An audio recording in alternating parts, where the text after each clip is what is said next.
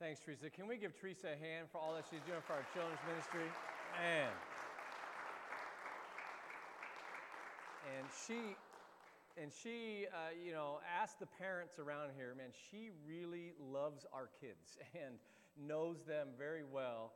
And I just want to put an exclamation point on that remember, what she's asking for is one Sunday a month for 4 months, right? This one Sunday a month to kind of, instead of being here, being with the kids, I'm telling you, it is going to be the Sunday where you will, I'm not on?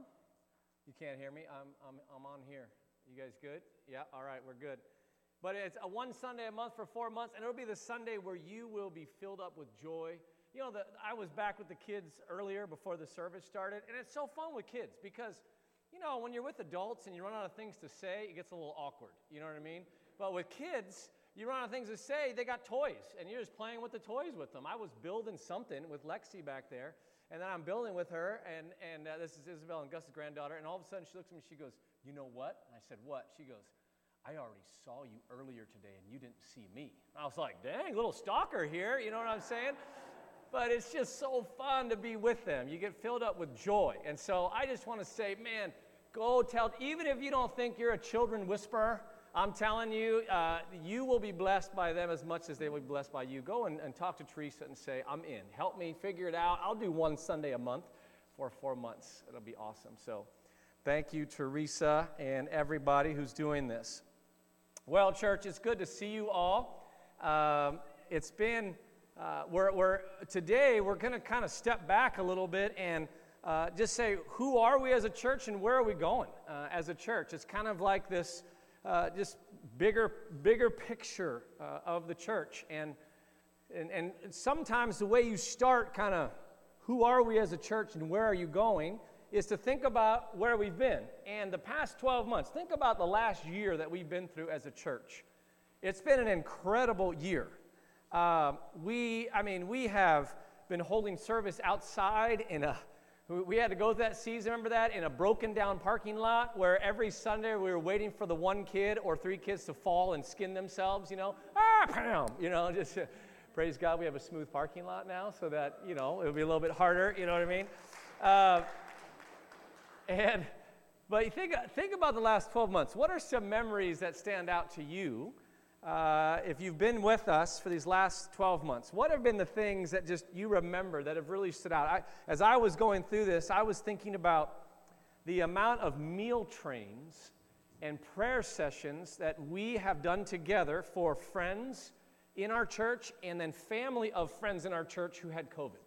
I mean, think about the amount of meal trains. Teresa coordinated that as well. I mean, you just want to hang out with her, okay? She's got, except for the Raiders shirt, she's got the glory of God on her. Okay, is all I got to say.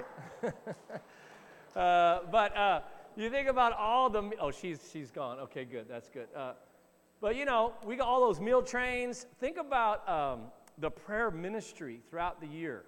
The amount of people receiving prayer up here, in the back room up there, out in the parking lot, right?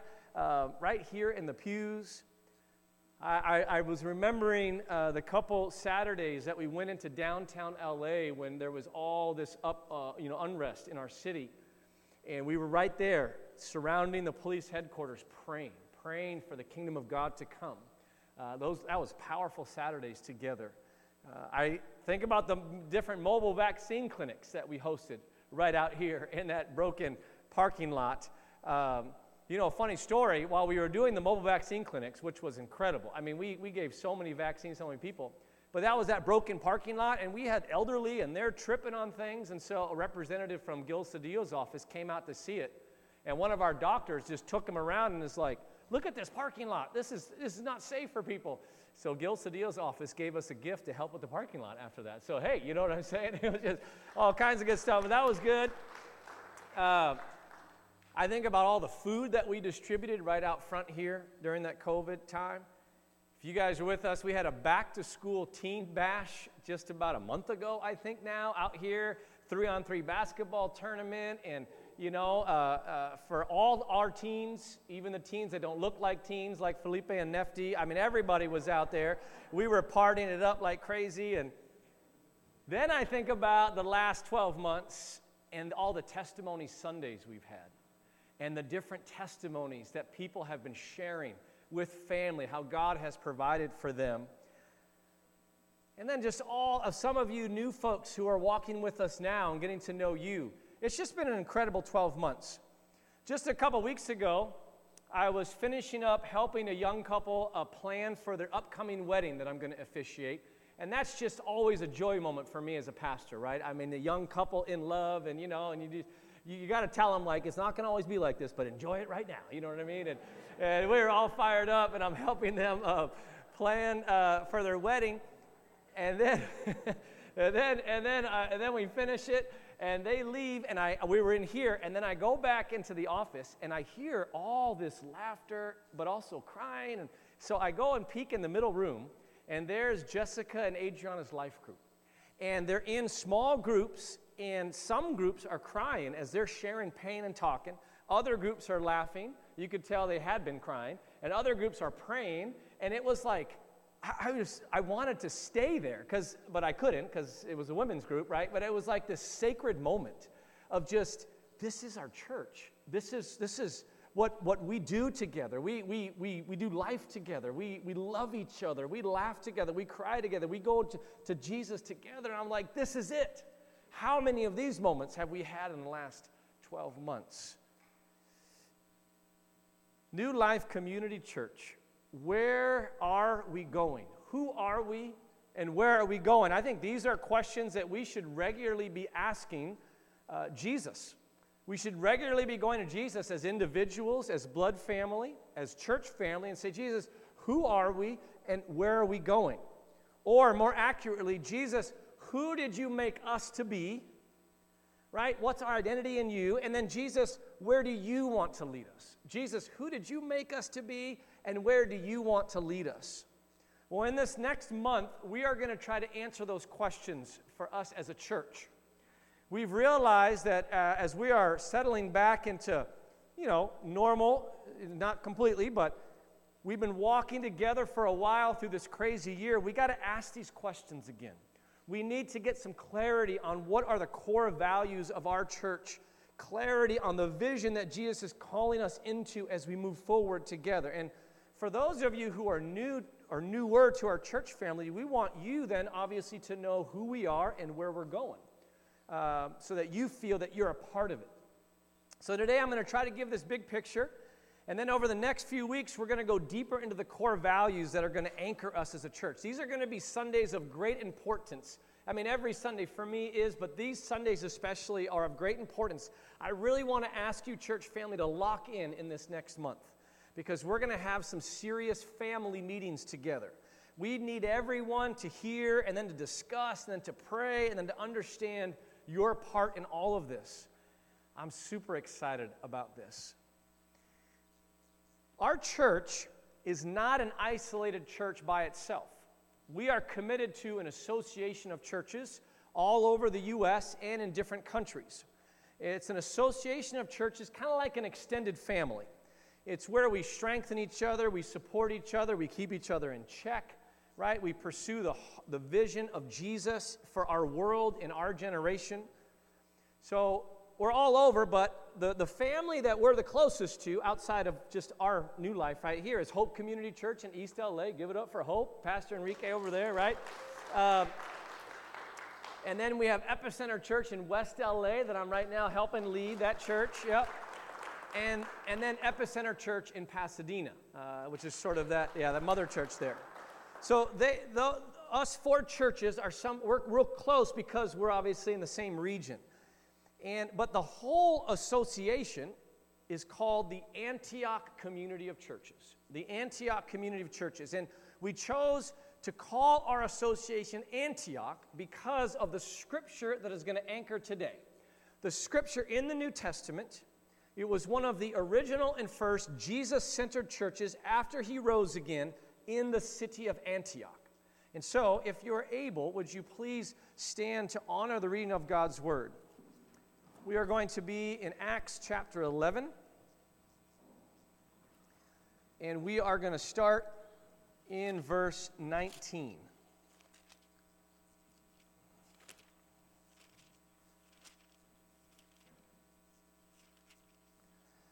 Verse 19 of chapter 11, now those who had been scattered by the persecution that broke out when Stephen was killed traveled as far as Phoenicia, Cyprus, and Antioch, spreading the word only among Jews. Some of them, however, men from Cyprus and Cyrene, went to Antioch and began to speak to Greeks also, telling them the good news about the Lord Jesus. The Lord's hand was with them, and a great number of people believed and turned to the Lord. News of this reached the church in Jerusalem, and they sent Barnabas to Antioch. When he arrived and saw what the grace of God had done, he was glad and encouraged them all to remain true to the Lord with all their hearts. He was a good man, full of the Holy Spirit and faith, and a great number of people were brought to the Lord. Then Barnabas went to Tarsus to look for Saul, and when he found him, he brought him to Antioch. So for a whole year, Barnabas and Saul met with the church and taught great numbers of people. The disciples were called Christians first at Antioch. During this time, some prophets came down from Jerusalem to Antioch. One of them, named Agabus, stood up and through the Spirit predicted that a severe famine would spread over the entire Roman world. This happened during the reign of Claudius. The disciples, as each one was able, decided to provide help for the brothers and sisters living in Judea. This they did, sending their gift to the elders by Barnabas and Saul. Lord Jesus, we thank you that you've gathered us today. We thank you that you have saved us, that you are healing us, that you are with us. Jesus, we're here because we need you. You are the source of everything that is right and good in our life. Come and give us more of you. We declare, Jesus, that these words that have been read, they're not just words on a piece of paper or a screen. They're your words given with your Spirit, that we would know you, that we would know how to have life in you. So come, Lord Jesus, and speak through your words to each one of us right where we are at. We love you, Jesus. This is your time. We pray all this in your name. And all God's people said, amen, amen. You can have a seat.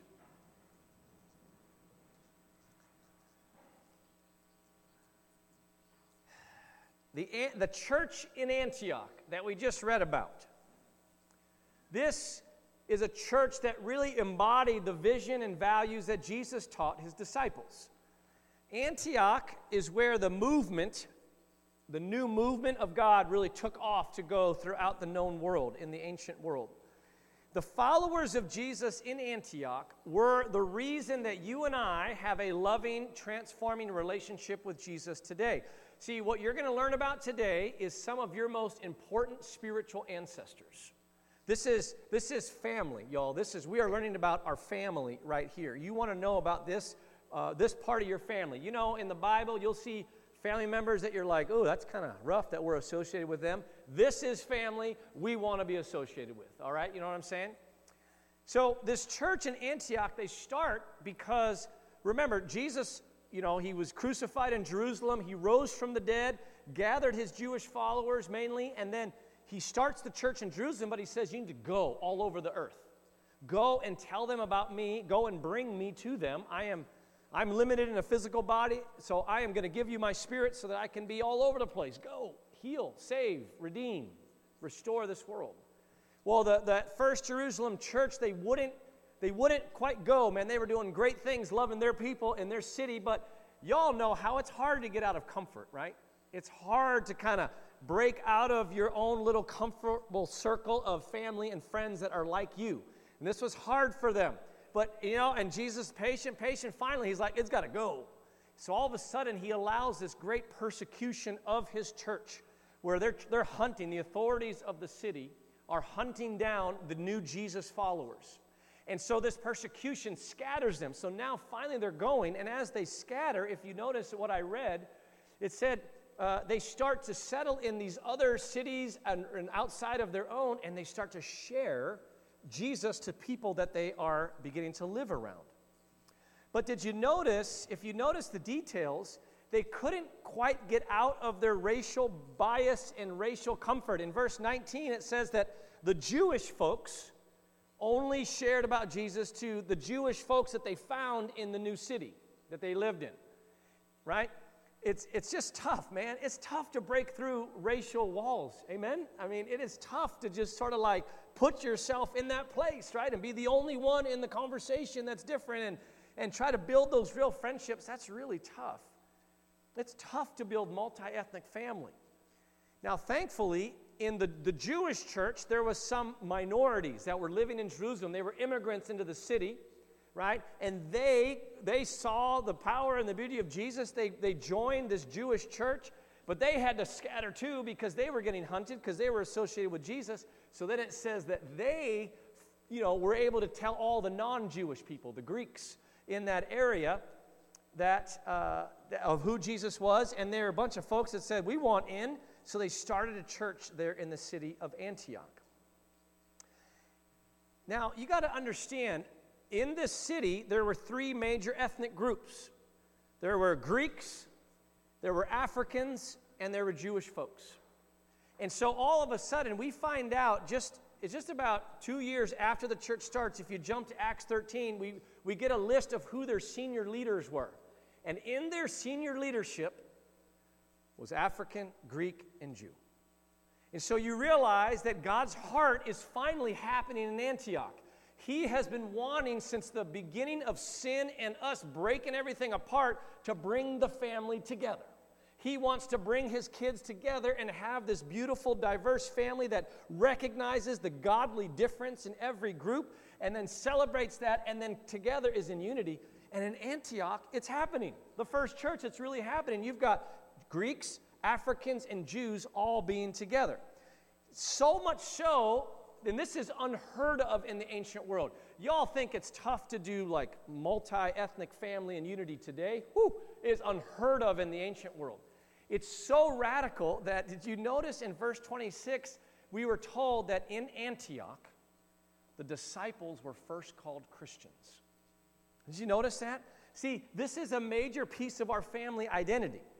Right? This diverse community, they decided, we're not just going to go, okay, we all decide to follow Jesus. Let's start the Jewish church in Antioch over here.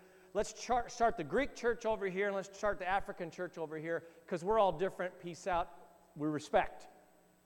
They said, no, you know what? We're going to bring everybody together because the heart of God is to build family. But now we got all these differences. But we're united because we're all broken, we're all in pain, we all need forgiveness from our sins, we all want to have a relationship with a very good and loving God. That's what's unite us. Jesus is what's made us possible. So let's create a term that we can all unite around called Christian, follower of Jesus. I mean, church, this is not a fringe issue for God. This whole racial unity, any kind of unity between different races, rich and poor, men and women, older and younger. I mean, whatever you want to talk about. Republicans, Democrats, even that, y'all, even that. This is not a fringe issue for God. Do you realize that every time you tell somebody or yourself, I am a Christian, what the heritage of that label means? That you are somebody who that you are separated and divided from God, and He made a way to come and make you united with Him, and has now given you that spirit of love to build unity with the differences that are around you in your city. That is your identity as a Jesus follower. I am building unity with God because He loves me, and then in His Spirit, I'm trying to build unity with all the differences around me with His love.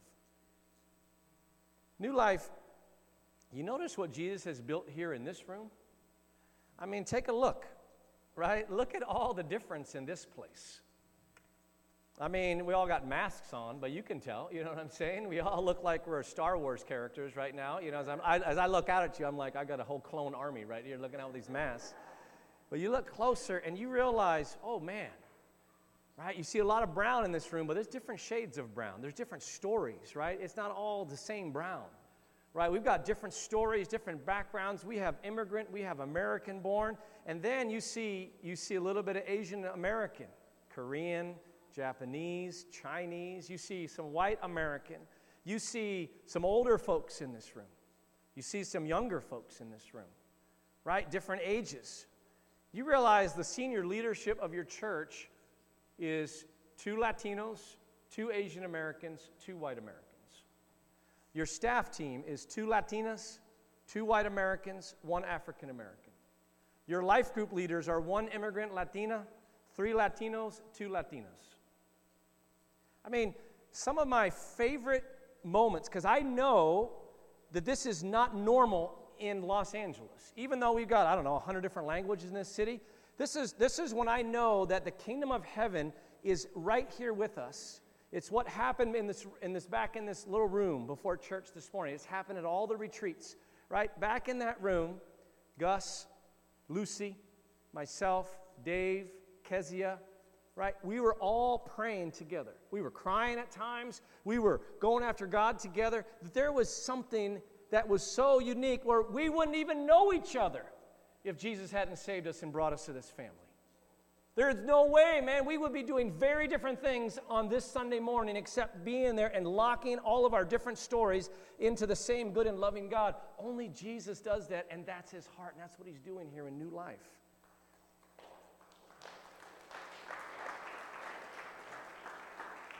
See, Jesus' followers are to break down all the walls that sin and brokenness and society have put up. We break down all the walls. And it takes a long time, and you're never done. We're always breaking together in the power and the love of Jesus between rich and poor, men and women, young and old, different racial groups, different political affiliations, different national identities around the world. That's the vision that Jesus has always given us, and that's where we're going to continue to grow. See, we see in our model, Antioch Church Community, that they were led by a diverse team that represented the different people in their church family and in their city. So we, as a church leadership team, are trying to keep growing more and more into that team leadership here. We are moving away from the traditional American model of one pastor who is the face of everything, and we're trying to move into a more decentralized, functional team leadership model. And it takes time, but that's where we're going. It's why you see different people, different Sundays up here leading, right? We're trying to actually keep growing into deepening our life group identities. Our life group leaders, as we move forward, are going to have more and more authority and more ability to speak into where we are going as a church.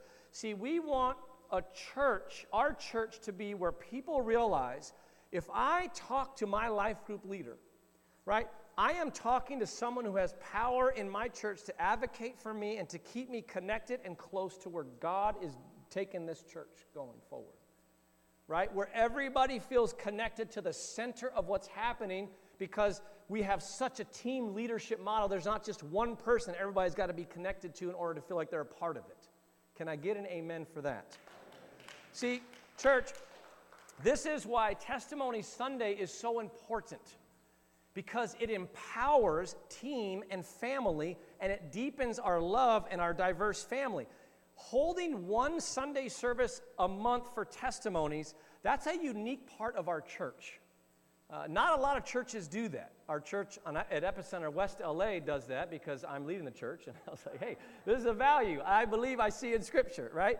See, most people expect that a Sunday service is a time to hear straight teaching from the Word, from the pastor of the church. Now, obviously, we believe that. We see that modeled in the New Testament church.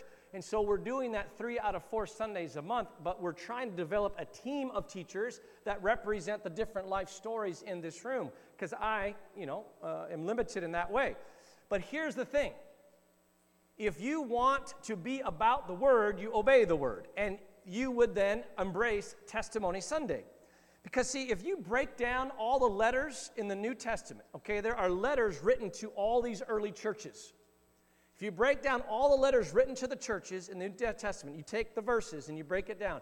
It is roughly, when you take a look at it, 50% of the letters to the churches are theology. It's helping the churches have a right thinking about who God is, who Jesus is, who the Holy Spirit is. That's important. And then 50% of the letters is practical instructions of how to do church. And it's all centered around love each other. 50% is all centered around love each other. Be a church that builds a family, right? Be a church that builds a family. And so what that means practically is this, okay? If you are somebody, and I want to emphasize this only, If you only come to church on Sundays to hear a teaching and then you go home, that's it. You're in, you hear the teaching, you go home. Or if you're somebody that only gets on the live stream or hears podcasts of teachings from the Bible and that is it, you are not a Bible-centered Christian. You can say you're about the Bible. You cannot be a Bible-centered Christian if you don't obey the whole Bible. You have to tear out major parts of your Bible if your functional religion is just hearing teaching and going home. That the way to be Bible-centered is to love the family and to take what the Bible says and to do that with the family. And so that's what church is about, is we're slowly building a family. And of course, even in this size of church, we can't have everybody be best friends. You know what I'm saying? I mean, we all got jobs and blood families. But here's what happens on Testimony Sunday. We get to love the family. Every single month, Testimony Sunday, we get to hear from the family. This in a church, right, there's different places of power in a church. What we do with our money is a place of power.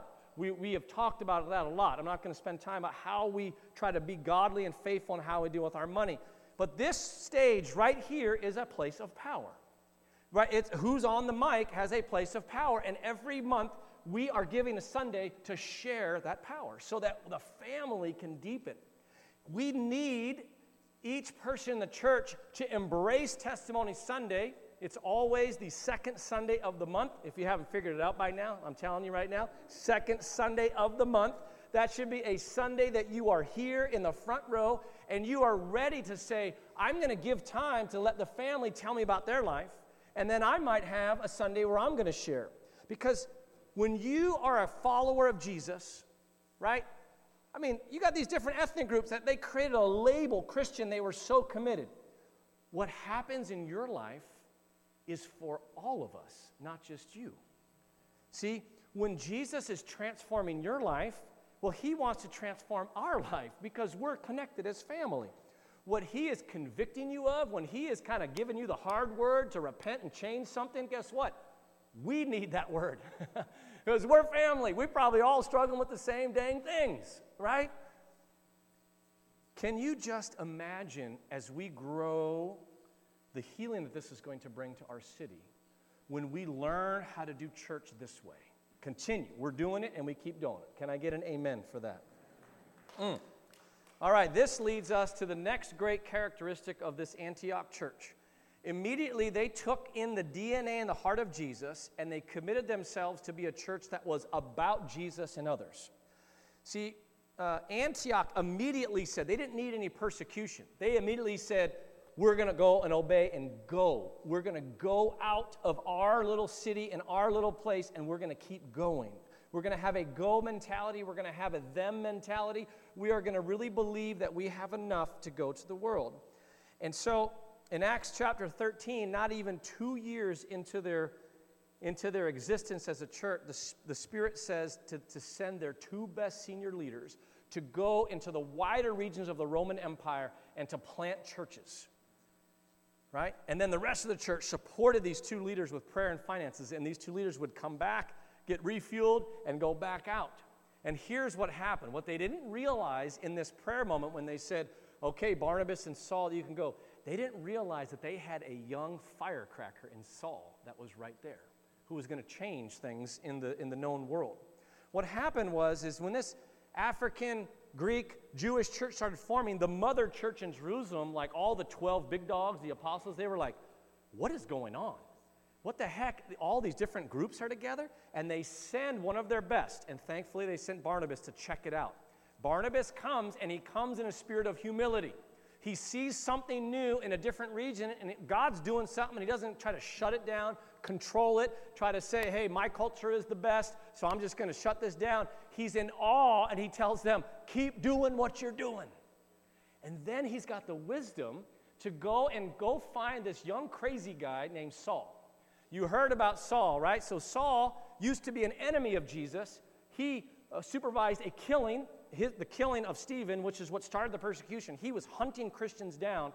Saul is then on his way to another city to find Christians who are hiding, and Jesus literally smacks him off his horse. I mean, literally smacks him. Have you ever thought about that, y'all? God feels like it's okay to literally smack you. Okay? I mean, that can happen, all right? Now, some of you right now are like, oh, yeah, God, could you smack this person for me? That's probably not where you want to go with that revelation, right? You just want to say, Lord, help me to obey you so you don't have to smack me. You know what I mean? He smacks Saul off this horse, makes him blind. I mean, Lord will do whatever it takes to win your heart. Amen? Whatever it takes. And then Saul realizes that he's persecuting God. He decides to now turn his fire and zeal for Jesus, starts going crazy telling people about Jesus. So the authorities are like, this dude who was our main enforcer is now our enemy. Let's go get him. So the underground Christian church goes and hides him out in Tarsus. And he's just out there.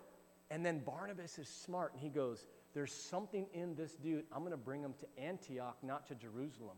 Saul learns about the kingdom of God through Antioch. So guess what Saul does? Antioch sends him and Barnabas out. He goes from city to city. He finds the synagogue. He preaches to the Jews. Any Jew that decides to follow Jesus, he takes them with him. Then he goes out into the streets or wherever the non-Jewish people, the Greeks and the Africans, wherever they would hang out, he talks to them about Jesus. Whoever wants to follow, he then brings the Jews, everybody together, and he goes, I learned this at Antioch. Guess what, y'all? You got to be family. You got to be family. That's how the New Testament church grew. That's why in all of the letters you see Paul, after the church have established, come back and say, hey, break the dividing wall of hostility in your church between Jew and Greek. Or he'll say in Galatians, in Jesus there is no Jew and Greek, there's unity. Right? There is no male, female. There's unity. Right? I mean, that is the whole message of the gospel. Some of my favorite memories of this church have been when we have sent small teams to go to other places around the world to share the story of what God has done here in Lincoln Heights, East LA, to the folks in the other part of the world, and to hear their story and to learn about God together and to see God grow things in the other part of the world. Many of us have been over to the Dominican Republic and Haiti. Our first year that we were there, the pastor there, Stanley, and his wife, Moffat, were like, please come back every year. And just keep sharing your stories because our people connect with your stories. They see something. And in fact, Stanley told me that because people in this church with our stories were willing to say, I will obey God and I will go to a different country to tell them my story in Jesus, he said their people said, if they can do it, we can do it. And so they went to Cuba and they started telling people in Cuba about Jesus and now have something going in Cuba. Dang! That's what we're talking about. And what we love is we go and we're like, teach us what you're learning about God because we know he's already here with you and we're here to learn and give. It's that mutuality. That's where we're going, New Life. I am praying that every one of you who are sitting here in the next 7 years, I pick 7 because it's a biblical number. You know what I'm saying? We'll take at least one trip with us, a 7 to 14-day trip with brothers and sisters from here, from West LA, from Pasadena, and go and obey God and just see the glory and the beauty that it will add to your story by obeying God, right? It's awesome. I mean, Gus and then Omar from Hope Community Church, East LA, right? They joined up with some folks from Epicenter Pasadena, Chinese immigrants, Chinese American, right? They then went to Germany to then meet all the Muslim refugees. This was a few years ago when they had to flee. And I mean, that's the kingdom of God right there. That's what Jesus is doing to save this world, to bring hope and healing. Antioch Church quickly went from being a son and daughter church, right? They were birthed from Jerusalem, to being a mother-father church. That's the new identity here in New Life. That is the new identity here in New Life. We do not have to wait till we're bigger. We don't have to wait till we have more resources. We have enough. We just need to have the courage to trust Jesus and live it out here and then take it, right? In 10 years, will we have a church down in Huntington Park and Southgate because God put something in somebody's heart here and they connected with somebody in East LA, Hope Community Church, and we formed them up and they started a church down there? I don't know. Will we be going to another state? But we have got to come together and do it here. What it means is we are preaching a message of love and of transformation, that if you, wherever you have been through in your life, whatever kind of pain and struggle you have been through in your life, in the spiritual family of God, you have a place of safety and you are known. I'm talking anybody. Anybody, no matter your background, right? No matter what's been going on, right? If you have struggled to pay the bills your whole life and have just grinded along, and you can't have the nicer things of life because you're just trying to eat and pay your rent, you have family here who will listen and be with you in your story, no judgments. If you, we can go down the list. If you have been divorced multiple times, this is family for you. If you have been the victim of affairs, or you have done the affairs, if you are in recovery for drugs, alcohol, if you are prone to anger and violence, if you are a materialist and you're just stuck with greed and stuff and comfort, right? Whatever it is, if you are a middle-aged person and you are single, every story is welcome in the family of God as a place of safety and a place where Jesus will heal. But then what Jesus does when we come together and bring our collective stories is he says, your pain is always going to be with you. I am not going to take away your pain. You know, you'll hear me talk about Jesus saying, if you follow me, I'll give you the best life. It doesn't mean that all of a sudden all their pain and struggle goes away. That's the garbage you hear on the TV preachers. What that means, the best life is, no, your pain and your story will always be a part of you, but it will not dominate you. I will lead you through it. I will lead you through it, and I will take that pain. Remember, Jesus is the example. He went through all the pain, and he died, and he rose from the dead, and he had the brand new body, but guess what was on his body? The scar. He still had that scar. That's right. See, it never goes away, but that scar didn't hurt anymore. And he was able to show people, hey, guess what? Now, through my power and my love, your pain is now going to become your advocate. See, all the stories that you have gone through, all the difficult things, those difficult things, they want to own, they want to cause all that hopelessness, they want to kind of grind you. That's what the devil wants to do through our pain, but Jesus wants to say, I'm going to actually make you more than a conqueror with that pain. I'm going to bring you to such a place where there will be a day, if you stay with me, that you will be using the story of your pain to liberate and help walk with other people through their pain. In East LA, no matter what their background is, and all through the world. That's what it is. You don't need some fancy seminary degree or all this money. You just take your story and put it in the hands of Jesus, in the hands of the church family, and you just stay consistent and walk with him, and that's what you bring to the world, that message of hope and power and love. Amen? That's where we're going. Oh, man. I've got so much more. We've got nachos and asada afterwards, so I'm taking, you know what I'm saying? Don't mad at me. I'm going a little bit long. I'm fired up today, but you're going to be fed here real quick.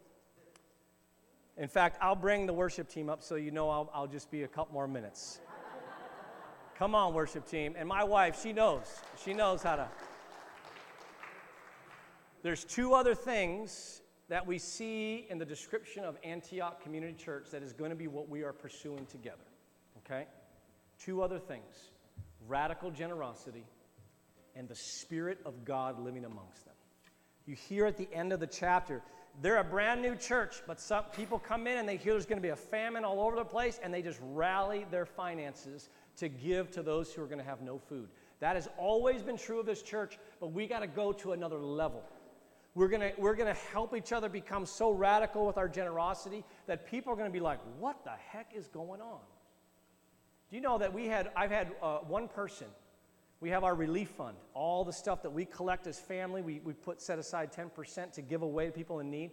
One person who's not a part of this church, he was connected to a family, they were hurting, I think they needed, I can't remember the deal, it was like the lights turned on or something, and we gave it to him, and this person said, I've never, ever heard of a church that actually gives money away. Never heard of that. Heard a lot of churches that take money. Never heard a church that gives money.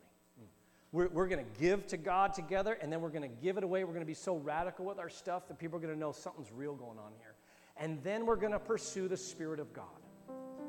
We're going to pursue the Spirit of God. In Acts 13, they're praying and fasting, and the Lord speaks to them to say, here's what to do as a church.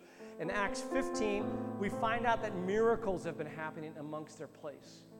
And this is where, church, we've got to grow together. Because we've had moments in our church history where the Spirit of God has been thick in this room, and then there's been moments where we're just asking for it, but we're not pursuing enough of it. When you look at the totality of the pain and suffering just in your blood family, then you look in our city, you look in our nation, you look in our world, I'm going to tell you, right, we need everything to solve these problems, right? We need smart people to fix things behind the scenes. We need the leaders out in the front, whether it's through social media, protests, speeches, whatever. We need all of it. But without the Spirit of God, it will not change. It's not only the Spirit of God, it's holistic. But the problem is we can often just give the prayer, the lip service, and then get into the practical efforts to change. We've got to get into the practical efforts to change, but we need the Spirit of God. The Spirit of God comes in power to transform brokenness, to heal pain, to transform and cause repentance to people in power, stubbornness, pride, addictive behaviors. We need the Spirit of God. We have to be a praying church, a vulnerable church, and then a church that meets all the needs. And we can't do it one another, but we do it all together. And so, church, as we respond to Jesus right now, we're going to go after His Spirit. But what I'm asking you, church, is the dream is so clear, right? Can you see the dream? We just need to commit. We got to commit and be consistent. That's it, right? In everything that you want to be good, you just got to go and you got to just, this is right. Whatever I feel, this is the right thing to do. Every week, right? Just think about your blood family for a second. I feel like I want to be closer to you, right? I just feel like, I just want to right? Think about your blood family. The blood family, I've been going through it. I shared a couple weeks ago, you can't, the blood family, we have to be together for life, but there's a lot of struggle in blood family. And if you detach from spiritual family because there's more chaos in your blood family for a season, that's actually going to make it harder for you in the blood family. You see, in order to bring hope and transformation to blood family, we've got to press into spiritual family, because it's in the spiritual family that we get all that we need to endure and bring Jesus into our blood family. What happens, and it has happened to me, when I get away from Jesus with my blood family, I start to slowly go back to the old Chris before Jesus in my blood family, and I contribute to the problems instead of bring new solutions and bring healing. You feel me? And so what I'm saying is, I know sometimes life gets so crazy, and we just think, I can't do spiritual family right now because I got to focus in on, all my blood family problems. But that's actually the opposite of what has to happen. When things getting crazier, press into spiritual family. Get to life group, come to church, receive what you need so that you can then bring change to blood family. And that's that chaos, that struggle that keeps us from being consistent with spiritual family. And then the other thing that keeps us being consistent is all the temptations of LA that will give us better joy, everything. The sports scene, the entertainment scene, the weekends away, all this stuff. And of course, it's not like everything's bad, but what happened to us during COVID, right? In COVID, we all felt the thirst of our souls just start screaming at us. We were lonely, we were bored, we were afraid and anxious. And so it was, the soul was crying out. And now that things are opened up, what's happened to our city? People aren't running to God for that soul thirst. They're like, party, hit the clubs, get away to the weekend, get into the sports stuff, whatever it takes. And it's like there's a right balance and health with those kind of things. They're not all evil, but what we got to say is, no, that's right. My soul is thirsty for Jesus and for the family that He calls me to commit to. And so every week, Sunday and life group, and we walk together in that vulnerable place, and then the dream starts coming true. Every Sunday, what would happen in the next 4 months if you said, Lord Jesus, I'm going to try to meet one new person and talk with them in my church family? What would happen after 4 months? Lord Jesus, I'm going to make a commitment to my life group that I will never miss, no matter how tired I am, no matter what's going on, I'm going to be there. Of course, there's emergencies. We're talking like, the dream. He wants to. In our prayer time this morning, it was all this imagery of like, I'm like a mother that's just saying, I've got everything you need, just don't turn your back on me. I've got the well of living water, just come and drink from me. Just come. He just wants to love and pour out and give you comfort and give you wholeness and give you help. Just come to me day in, day out, week in and week out. Stand with me. Stand with me. Let's just start to worship Jesus. He has called each of us to see our lives differently than the world has told us to see our lives. He has told us to no longer be ashamed of our pain and our mistakes, but to bring it to Him that He can transform it. He has told us to stop comparing ourselves, but to realize that our uniqueness as we go to Him and each other is going to be used for other people's healing. And He has invited us to commit to Him and the family for our good. He wants to love on us. He wants to love on us. Come, Holy Spirit of God, as we worship. As we worship, I'm just going to ask the leaders the prayer leaders to come down over on the sides. This is our sacred space. If there is something that I said today that you're like, I want to see that happen, pray into that, worship into that. If you are thirsty and dry and you know that the spiritual family has been given to you, then come and get prayer. If you need to go to somebody and give them a hug and pray for them, do that. If you just need to sing and give Jesus this glory and praise that He has offered you a life that nobody else can offer, just sing and praise. This is your sacred time. Come, Holy Spirit of God. We're yours. Oh, sweep us up into your plans. Make us a church like Antioch. Make us into the kind of church that you brag about to the angels around. Oh, give us all of your Spirit, Lord Jesus. Come. Help us to be bold to ask you for it. Give us just freedom from shame and inhibition. Just give us freedom to say yes to you today. Just today. Come, Lord Jesus. We're yours.